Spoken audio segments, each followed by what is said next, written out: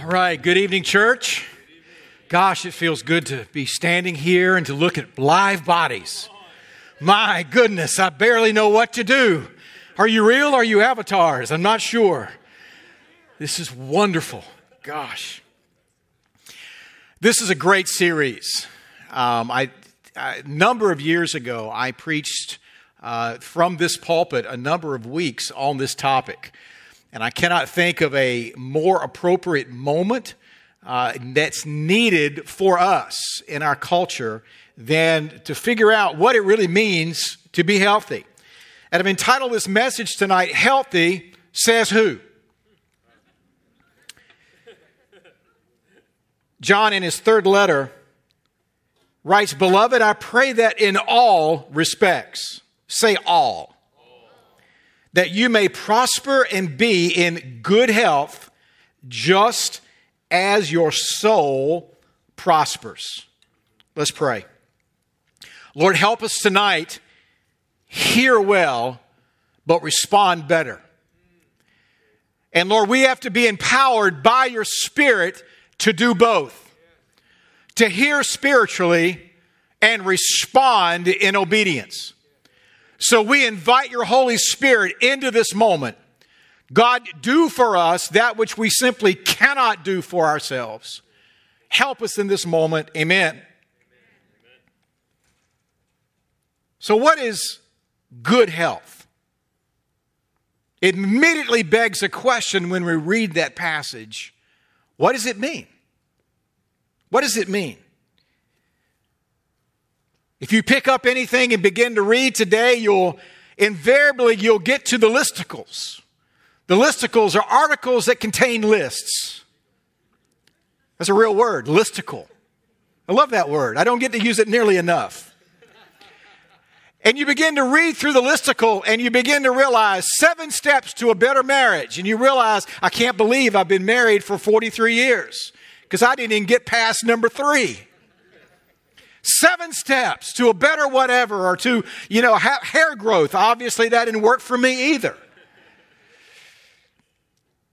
But you begin to read through the listicle and you begin to ask a question. Even if you started out feeling pretty good about yourself, you get through, somewhere and it's like, well, am I healthy enough? Now I'm worried I'm not. What are the benchmarks? Say, but Pastor Jim, I'm a Christian, I'm good. I don't know about you, but I know 1 or 2 jacked up Christians. I love you, but some of you in this room. Maybe you're listening tonight and you love Jesus and Jesus loves you and you're going to heaven and you're all that in a bag of chips and you still jacked up. Your thinking's wrong, your emotions are out of whack. You know what I'm talking about.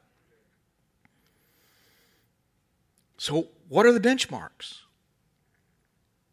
Physicians can assess our physical health. I mean, you go in and you get on the scale and it goes boop, and the doctor says, Let me take my shoes off and do it again. I ain't going to help you, champ. You've gone in and you've got blood work and they're looking at certain numbers to figure out if all the stuff on the inside that you can't see is operating optimally. And so the doctor can pretty readily assess your physical health, your physical condition. He's got benchmarks for that.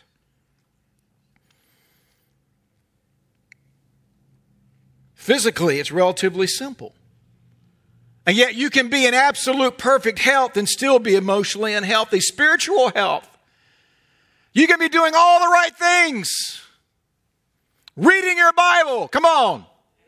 Every day. You can be praying. You can be not sinning nearly as much as you were last week. You can be doing all of the things that you think are going to somehow curry the favor of God in your life and make Him like you more.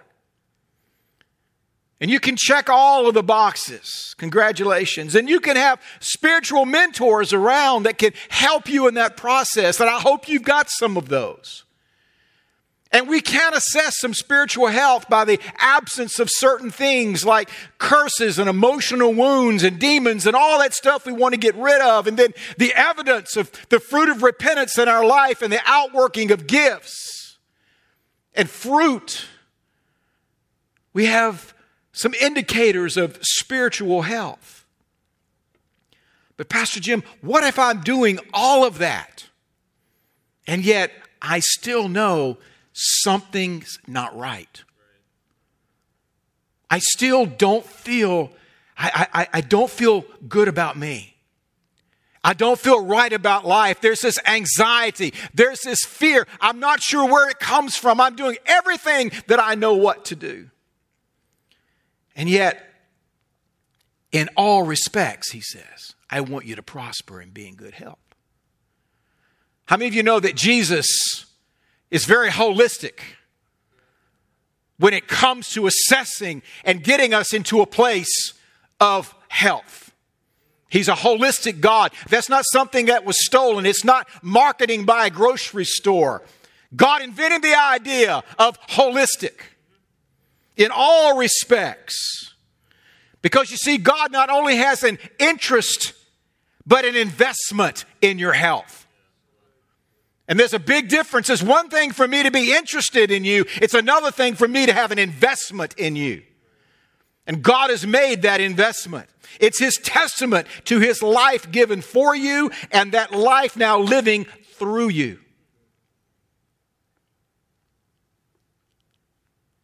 You realize that health is the greatest tract that we have. It's the greatest evangelistic tool and methodology that we have. It's not Roman roads or God test or whatever the latest evangelistic thing that's going to come down the pike in the next few years. It's looking at a changed life and a man or a woman that's living in a healthy way. And someone saying, I don't know what you got, but I want it. That's the letter. When he wrote to the churches and said, you are my letter. You're the letter. We are the letter. That there's someone that greater than all of this stuff that lives in us, that is the source of that health. In a real sense, our health is a part of our worship. Now, I tend to get in trouble when I talk about worship. Because I believe worship is far and beyond what comes out of these speakers. I believe worship, if we want to use that word in a holistic way, is everything that comes out of our lives. And so our health, our stepping into the fullness of that which Christ has attained for us is a part of our worship. Not just a sense of entitlement of, I'm going to get mine and I'm going to get me some more of it. But it's a sense that we really don't have a testimony until the health that John speaks of is flowing in and through our life. Why would anybody want to buy anything else? That's like buying the proverbial saying of buying diet pills from someone that maybe needs a moment on the treadmill. It's like, how's that working for you, champ? I'm not buying hair. I'm not selling hair growth treatment. Do you understand what I'm saying here? But it's the same thing for us as believers. The world, they're beat down and busted. Why do they want to buy into something else if it's not working for us? They don't say I can be busted without Jesus. Wow. It's part of our worship. It's our joy and enjoyment of Him and living His best through us. I'm weary of hearing people talk about my best. You know what my best is? It's a word I can't use publicly. My best is that pathetic. I want to live His best. His best through me. Wow. To prosper. What is that? What is it? Is it money? Is it something else? Is it compared to somebody else? I have, you don't. Does the mean set the standard? How do I get it? How do I get more of it? And the church is not immune to these questions, to this emphasis. Because as you well know, there is a world spirit that has infiltrated the church, and it has perverted and distorted this gospel as to what prosperous really means. As a matter of fact, the perversion of that particular gospel has probably sidetracked more Christians in the past 50 years than anything that's come down the body of Christ.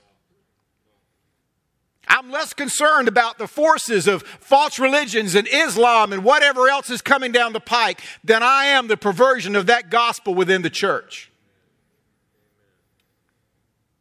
And I'll give you a definition in a bit as to what I've come to as a definition of prosperity. But then, good health. What are the indicators of emotional health?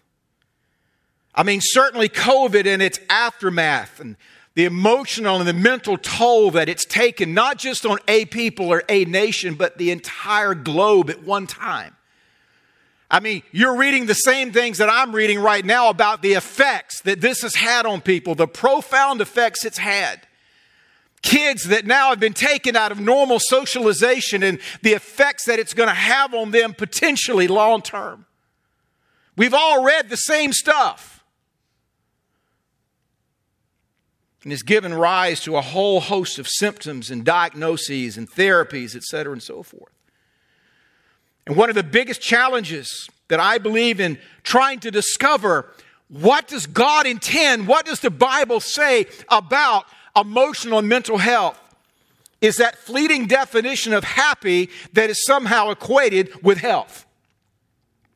It's that somehow we're worried we're not happy enough. An author wrote this, and I quote, "In the 60s or 70s, we started expecting to be happy. And we changed our lives, left town, left families, and switched jobs if we were not, and society strained and cracked in the storm. Why? Because we lost the old knowledge that happiness is overrated, that in a way, life is overrated. That in a way, this life is overrated. We've lost somehow a sense of mystery about us, our purpose, our meaning, our role. Our ancestors believed in two worlds and understood that this to be the solitary, poor, nasty, brutish, and short one. And we are among the first generations of man that actually expected to find happiness here on earth. And our search for it has caused such unhappiness. The reason that if you don't believe in another higher world, if you believe this is your only shot at happiness, then if the world doesn't give you a good measure of its riches, you despair.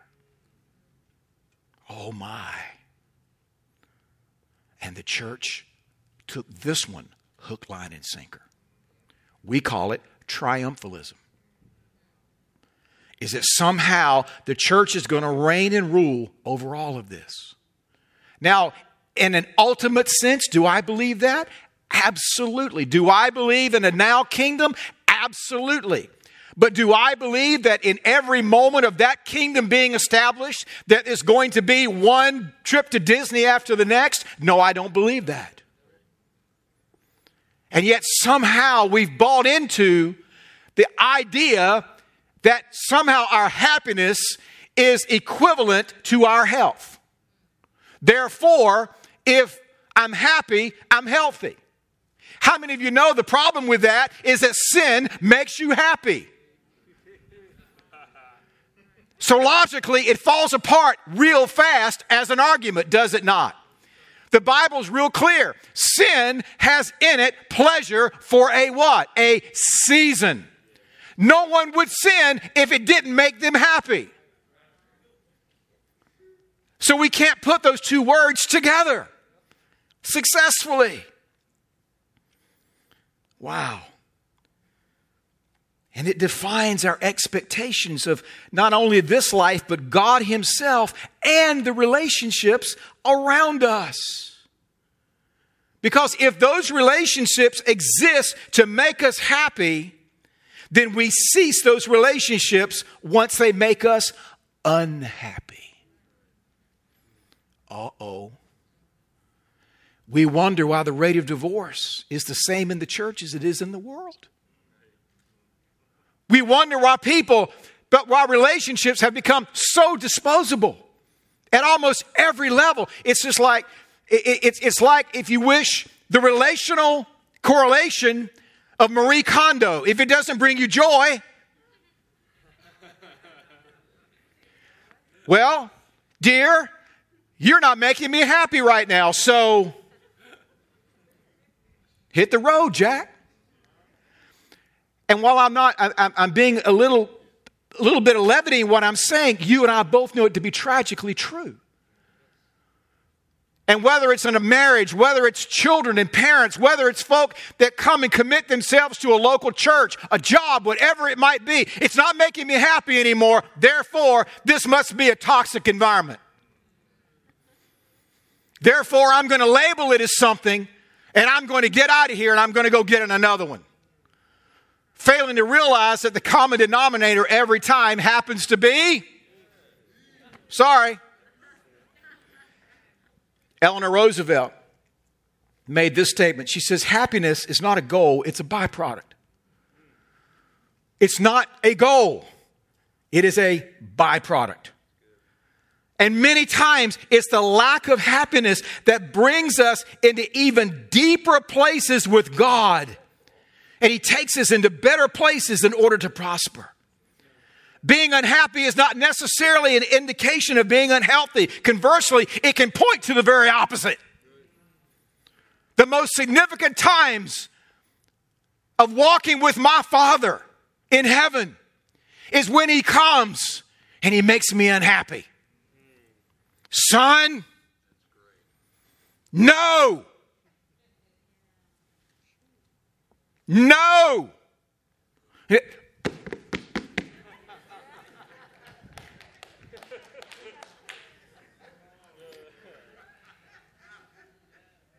Don't do it again. I love you. I love you. Don't do it again.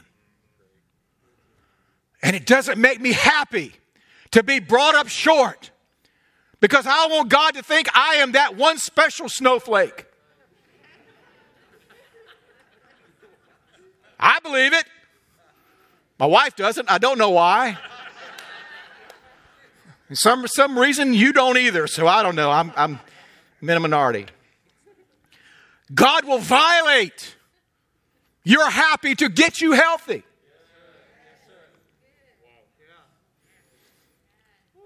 Hebrews the 12th chapter, verse 7. Endure, you know what it says? Hardship is discipline. Why? Because God is disciplining you as sons. Let me just tell you, there is a bastard spirit in the church. Ooh, can't say that. It's biblical. Of all the places where it shouldn't exist, it should not be anywhere close to the church. Jesus, so intent about our sonship, He put His very Spirit on the inside of us, testifying that we are God's children. He was that intent about dealing. I will not leave you as orphans, but I will come to you. And yet, He comes to us and He disciplines us. And we go, And yet it's in those moments that we know we're loved. Saints, listen to me. Sanctification was never intended to be comfortable. It's not a comfortable process. Sanctification was always come to say, it's cross time. It's time for you to be a little bit less like you and a little bit more like me. It was never about our comfort, but always about our conformity. To not just His purpose, not just His plan. That's mission. Wonderful. But He wanted us to be conformed to His person. It's why we're called Christians. We are the representation of God on this planet. Wow. And then discovering the divine design. As your soul prospers, that somehow the benchmark, the comparison by which everything else is measured, it begins to fade away. It's not a matter of what this person's doing. It's not about the highlight reel of their life on social media. It's not what they've acquired. It's not their degree. It's not their position. It's not about any of that stuff anymore. It all fades away and drops off. Wow. So what does it mean for our soul then to prosper? If not happiness. If we look at the components of the human soul, the soul is simply who we are as a person. It is your person. You don't have a soul, you are a soul. All right? And so the soul constitutes our what? Our cognition, our mind, our emotions, and our will. It's what constitutes the individual. And so let's look at all three of these in relationship to health. The first is Proverbs 23:7. As he thinketh in his heart, what? So is he. It begins, if we want to talk about emotional and mental health, it starts with what? What we think about. What are we focused on? We know this passage, Philippians 4, whatever is what? True, noble, right, pure, lovely, admirable, excellent, praiseworthy. Think about such things. Guess what's absent from that list? You.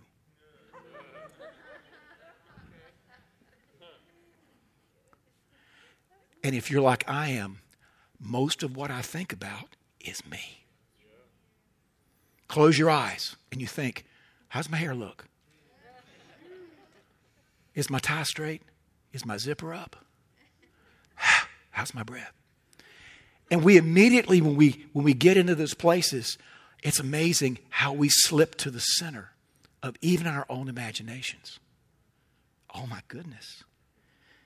And let me just say, when we are so consumed with self, we are called consumers after all, that the more we dwell on self rather than dwelling on Christ, it will always result in a downward spiral of health. If I continue to focus on me, come on, there's not going to be a whole lot of health to be found at the bottom of that spiral. Oh my goodness.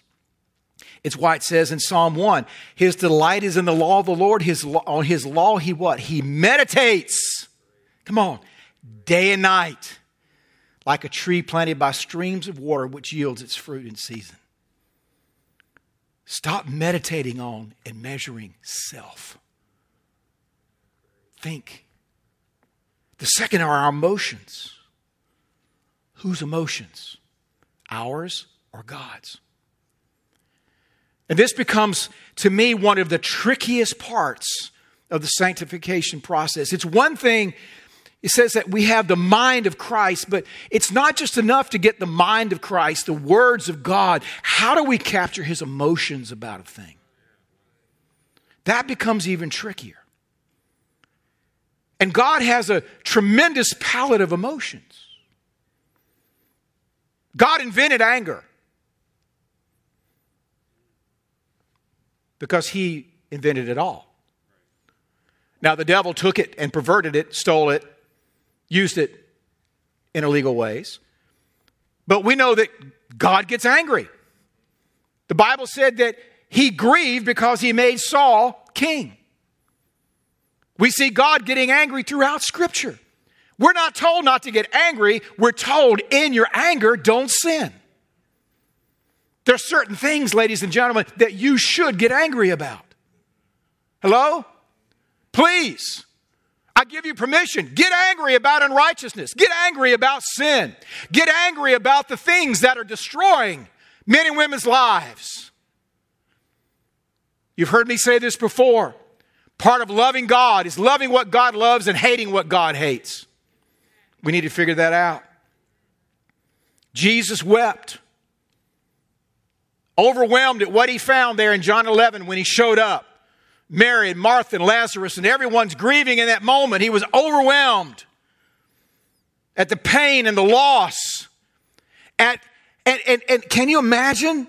Here is the architect, knowing what his purposes are, has caused all this pain. Jesus knows what he's about to do. He's about to be glorified through the resurrection of Lazarus, and yet he was still overwhelmed and overcome by the emotions of the moment. Don't think you don't serve an emotional God. You do. The difference is God is not motivated by emotions the way you and I are. God never lets his emotions rule his purposes. He never lets his emotions override and overrule his holiness and his personage. I just buried my father. There were emotions and pain and grief emanating from me that I barely even knew existed. It was frightening. It scared my wife. I wasn't even aware that those kinds of emotions of grief existed. And I've been through some stuff, just like you have. This was different. And yet, in the pain of that loss, I realized a couple of things. Number one, the human condition was never intended to bear that pain alone. And my wife and I both remarked, how do non-Christians ever face death? How do they ever process this without the hope of resurrection, reconciliation in another place at another time? But it also gave me a unique glimpse into something else. It was the pain of what the Father felt and what the Son felt in their mutual loss while he hung on the cross. You know, we always think about what Jesus was feeling when the Father turned his back as the sins of the world fell upon Jesus. But what was the Father feeling to have to reject his Son in that moment? And the mutual loss of Father and Son, it hit me afresh in this particular moment. And yet, it's just for a moment. It all goes away. Do you understand? In the light of eternity and everything we teach and believe and hold to. And as our thoughts are not his, most of the time, neither are our emotions. And those emotions tend to be slower to come into the process of sanctification than even thoughts. Why is that? Because of the pain and damage that most of us have to our emotions. It's why we need a divine exchange of ours for his. And of those emotions, we need to ask another question as we talk about mental and emotional health. To whom do we let these emotions be known to? My wife saw a measure of my grief that no other human being I would allow to see. My covenant friends, Duke and Kathy Bendix, they saw another piece. My children, their children, they saw another piece. And yet we live in a right to know moment where it seems like everybody wants to be in your business. And so we post it on social media. We put out there everything that's going. And even Jesus didn't do that. In the most significant moments of his life, he didn't even take the entire 12 with him. He took 3 with him to Gethsemane. Just 3. And saints, let me tell you something. You better figure out who your 3 are. Figure out who they are now before you get to your Gethsemane. Our will or God's will. Our health is very simply our conformity to him. It's no more complicated than that. Thy will be done. That's how we were taught to pray. Jesus, in that crucible, in that moment, not my will, but thy will be done.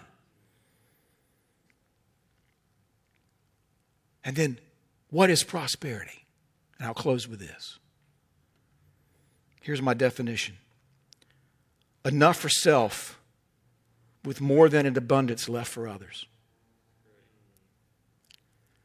You see, when we begin to talk about issues of health, we many times reduce it to mine, my precious. How healthy can I get? But could I submit to you that the healthiest men and women, it's not about their health. It's about their health as it can be manifested and given away. That becomes the real benchmark of mental and emotional health. Wow. A Newsweek article, 2009, Julia Baird writes, the most inspiring people are those the least obsessed with their own happiness, especially those who stride confidently across the globe to create, evoke change, or wrest from life what they will. And as we discover, both health and prosperity are most often lived beyond self. In the giving we get, and in the giving we get healthy. World War II, the bombing of London. The bombing increased and psychiatric hospitals admissions decreased. The mental health community was saying as many as 4 million people are going to break down in the midst of all of this pressure. And yet there were only 2 bomb neuroses cases a week recorded during the bombing of London. It was recorded this way. One doctor remarked, chronic neurotics of peacetime now drive ambulances. It's amazing. Grace loves. I'm not concentrating on whatever my loss or my inconvenience has been. But I'm now going to transfer and translate that. And I'm going to take what I have and I'm going to now give it away. I'm going to sow it. And yeah, I'm in pain. Yes, I'm inconvenienced. Yes, I don't know where the next paycheck's coming from, but I can show up with Pastor Corey. I can fill a bag. I can write a note. And let me just tell you, I guarantee you, if you were one of over 1,000 people that showed up to serve last year, I guarantee you there's health that flowed to you as a result.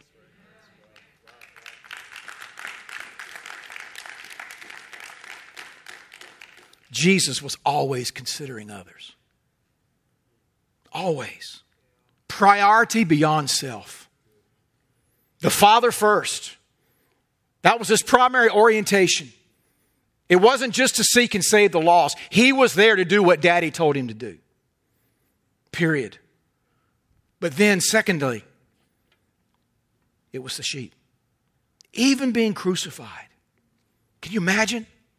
Forgive them. Forgive them.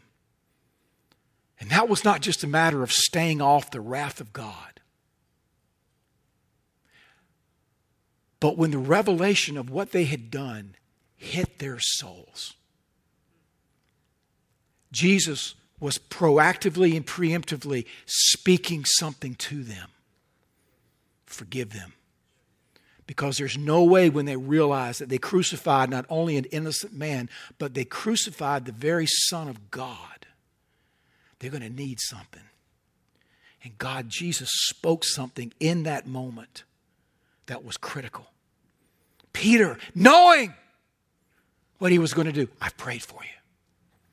Jesus always with a priority beyond self.